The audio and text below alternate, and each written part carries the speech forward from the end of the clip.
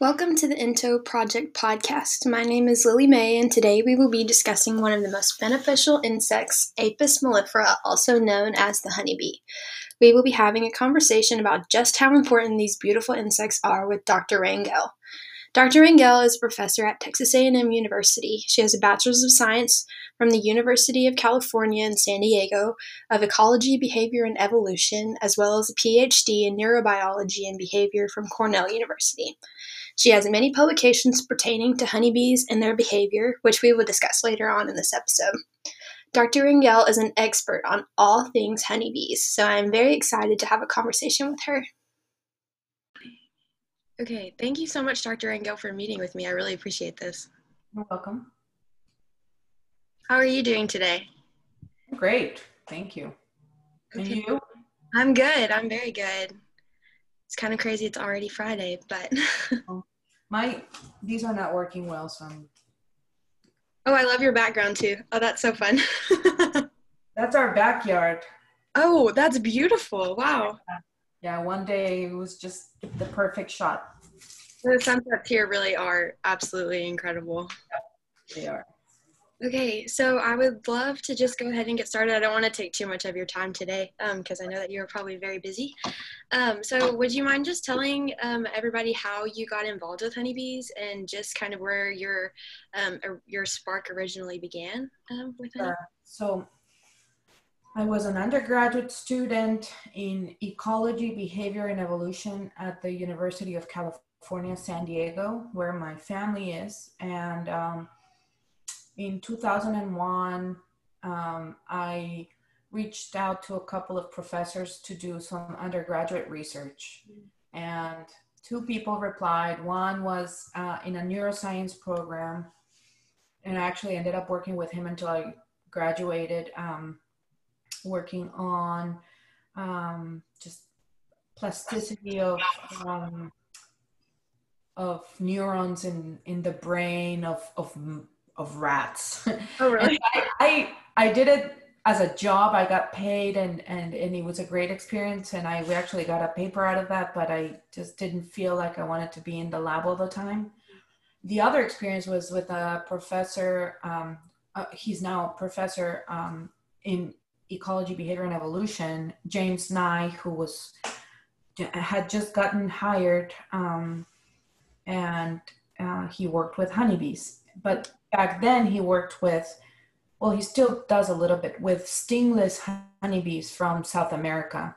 And so I started doing some data analysis for him, but he said, like, if you stick around and you do a good job, hopefully I'll be able to take you to Brazil to do some field work with me with stingless bees. And I just got hooked, and sure enough, the following summer we went to Brazil, and I just fell in love with honeybees and their behavior and their whole biology, and being outdoors, working outside. So I've been working with bees since, but I moved to working with the Western honeybee, which is what we study here at A&M, in 2006. Okay. So you've obviously been working with honeybees for a very long time. So what is your most interesting honeybee moment, would you say? Oh, one one story that I have that's kind of funny and sad too. I was doing my PhD with Professor Tom Seeley in Ithaca, New York, and he had planted a couple of trees at the beginning of the year 2000. He called them the Millennium Oaks because he planted them in 2000, and kind of that was the significance, is that he wanted them to maybe turn maybe 1,000 years old at the year 3000 or something, and he planted them next to each other, but they were right in front of the shed where I did all my work on swarming honeybees. So by then, that was maybe 6 years after they had been planted. They were still quite small, and I worked on getting these colonies really eager to swarm and cluster on a tree branch. And one day was the perfect condition. A bunch of colonies swarmed at the same time, and they all landed on the Millennium Oak and broke it. Oh my gosh. From the weight and the weight of the bees. So it was like pounds and pounds of bees just hanging from a tree branch.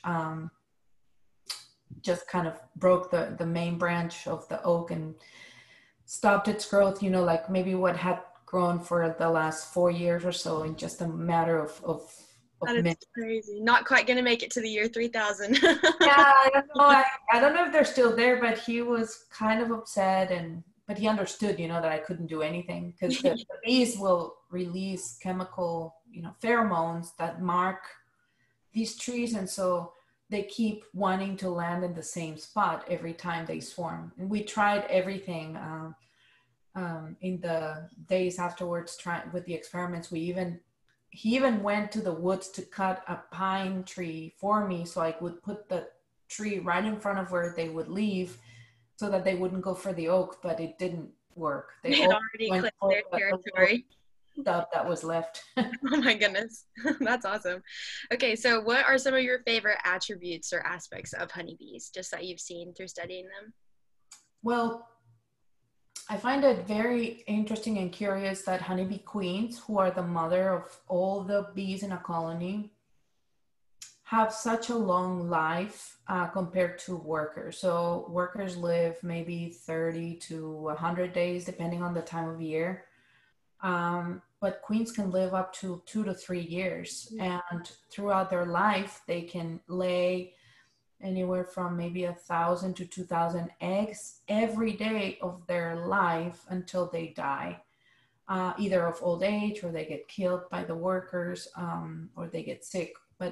But if they last even just a year, it's a very different life expectancy than for workers. And what's even cooler about that is that they have a sperm storage organ called the spermatheca. It's a little round sphere where they collect all of the sperm from their mates.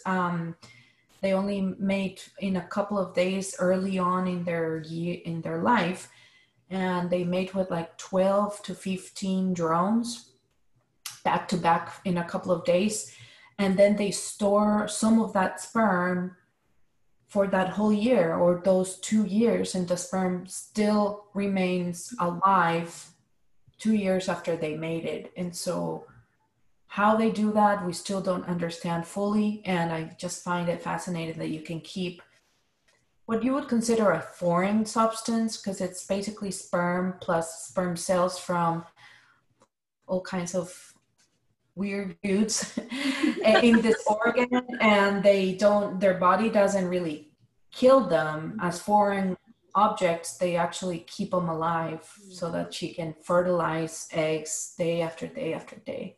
That's incredible. So, in terms of the biology of a worker and a queen, their bodies, are they made completely different, or are they? They are made completely different. So they both come from fertilized eggs.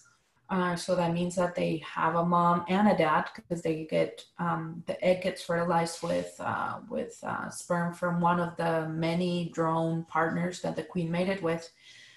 And then they stay in the egg stage for 3 days. And when they hatch into a larva, that's the stage of food consumption, of growth. And they're in the larval state for 5 days. But if the workers decide to feed that larva what we call royal jelly, which is this very highly proteinaceous food that is fed to queens, then they develop into queens. If they are fed regular worker food that doesn't have as many proteins or as many sugars or specific types of proteins, then they turn into a worker. And that therefore they are smaller in size. They don't really have a spermatheca. They don't have a copulatory system. They don't get to mate. So they're basically sterile. They never mate. So they're very different in size and the types of organs they have. They have the pollen basket, or the structure in their hind legs that allow them to collect pollen from flowers. The queens don't have that because they don't collect food. They get fed most of the time by the workers inside the colony. That's so cool. It really shows the dynamics of the different categories of bees. That's awesome. That's right. So why is it important for us to study bee behavior and to learn about that? So it's, in general, in biology, it's really good to have information about the basic biology of all living organisms. But in particular for honeybees, they are the most important beneficial insect to man because of the pollination services they provide, not just for the food that we consume, fruits and vegetables, but also to the natural landscape and just wildflowers and all kinds of flowering plants that are out there. So understanding their biology and the factors that might affect their health will help us improve their chances of increasing their population, of that not damaging their health, and helping us in turn secure our food production, because they're responsible for pollinating about a third of the food we consume. Just worldwide, they're estimated to provide over $200 billion to the world economy every year, just in pollination services. And in the US, that goes to about 16 to 17 billion dollars annually. And so studying their health, their biology, to learn how to improve it, or at least not deteriorate it as much, is really important for every person. Yeah, that's incredible. Could you talk a little bit about how bees may communicate within the colony, and how their forms of communication may or may not be similar to how humans communicate? I know they have a different language than they don't speak English or anything, but so honeybees are the only other species besides humans that has what we call referential communication, which means that one individual that is going to communicate with the other is telling the other reference points to indicate where a location is, just based on giving them directions. So in the case of humans, let's say that you want to go to the HEB a mile and a half from here, then you tell them which direction to go in your car and where to turn and what street to turn, and then you get to the HEB. But there really isn't any other species besides honeybees that will be able to tell you that. But honeybees have what we call the waggle dance, which is a very spectacular behavior where the bee that goes out and looks and finds a really sweet nectar source from a flower patch, or a lot of pollen in a flower patch, once it feels very eager to communicate to other nestmates where that really good food source is, and she comes back and does that eight-shaped behavior called the waggle dance, where they go up and then waggle their abdomen, and they go around the opposite direction and they waggle again. Well, the duration of that waggle phase is directly correlated with the distance at which the food is. So it's roughly every second of waggling corresponds to about 1,000 meters. And then the angle at which the waggle part of the dance is performed, based on a vertical 0 degree up being 0 degrees, and then going basically around 360 degrees. That angle corresponds to the angle at which the food site is located outside of the nest. So they're basically saying there's food at 45 degrees to the right of the entrance, about 800 yards away. And then how the rest of the information is conveyed is through chemical cues. So they bring back the nectar, they give them food samples while they're doing the waggle dance, so they know what it tastes like. And they also have pollen on their body that smells like the patch of flowers that they got the food from. And so they are, because they live in this very dark hive inside a tree cavity or in your bee yard, if you're a beekeeper, they communicate mostly chemically or through vibrational cues. And so they have multimodal communication. But in particular, that waggle dance is the one that is the most fascinating because they're the only other species besides us that can do referential communication. Yeah, that's incredible. I've seen videos of it, and they're just the smartest, tiny little things. I It's know. so cool to see. Yeah. So we talked a little bit about how important honeybees are to the climate in terms of pollination. So are there anything that we could do? Is there anything we could do on like a small or a large scale in order to help save bees and to help promote bee culture and to just bring awareness to how we? Yeah, there's a few things that we can do as everyday citizens. Well, the first is just to increase awareness and to be aware of their importance is already very, very good. So things like what you're doing, just creating awareness for your fellow students or people in the general public that may not know how important bees and native pollinators are to our ecosystems.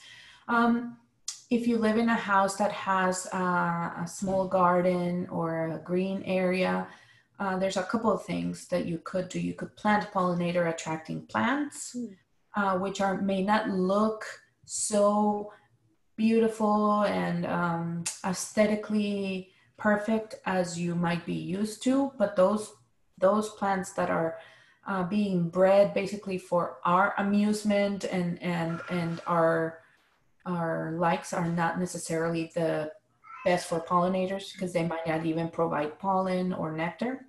Whereas the ones that you can buy at stores that say pollinator friendly will have mostly native plants that are not as pretty, but they're perfect for pollinators. So you can plant those in bigger patches than just one or two because they like things where there's multiple flowers instead of just one at a time.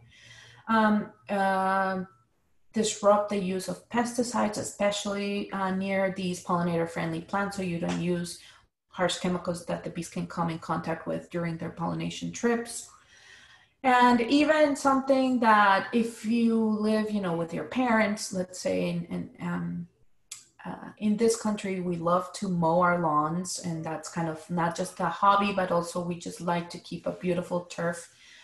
Um, there was a paper that came out a couple of years ago that said that lazy homeowners had a better pollinator community in their yards. And it's because if you delay the mowing of your lawn, then you have more time for these wildflowers to appear on your lawn, which are perfect for honeybees and native pollinators to collect nectar and pollen from. And so I know that a lot of people live in, places that have homeowners associations that have requirements for mowing. But if you can prevent mowing as often and allow some of these wildflowers to sprout, maybe not use weed killers because what we consider weeds or noxious weeds are actually really good for pollinators. So all of those steps are really simple things that we can do to provide more opportunities for these pollinators to get access to not just nutritious foods, but also diversity of plants. Because just like we like to eat diverse types of vegetables and fruits in our diet, so do bees. So if they're in a monoculture with only one crop being planted for acres and acres, they only get one type of food for a few weeks, and that's really not as healthy as having a polyfloral diet for them. There's so much we could do on both a large and a small scale. It's just so awesome to think about being able to just help in a small way. Yeah. Are there any organizations or resources that maybe you would suggest people look into just in case they need more information or want to get involved in like a large scale? Yeah, absolutely. We just finished the yearly conference for the North American Pollinator Protection Campaign, NAPPC, and that huge organization is kind of a liaison of a bunch of other organizations that whose whole purpose is to increase awareness about pollinator health and to promote research on pollinator health. The Xerces Society, XERCES, is another good source of information about pollinator health, just not just honeybees, but just in our backyard. Our lab has a really active Facebook page, so you look up TAMU Honeybee Lab, both in Facebook and Instagram, and we post all the type of work that we're doing in the lab, but also work that others are doing around the country and around the world. The Texas Beekeepers Association is the umbrella organization for beekeepers in the state, but we also have a Brazos Valley Beekeepers Association that, of course, it's for people in the Brazos Valley. And the Central Texas Beekeepers is a bigger regional group that does a yearly bee school in the spring. And so combine those last three, and with our group, we have about 5 or 6 bee schools throughout the year that are aimed at every level of expertise in beekeeping, from beginner to advanced. So there's just all kinds of opportunities and resources that students and anyone can look into.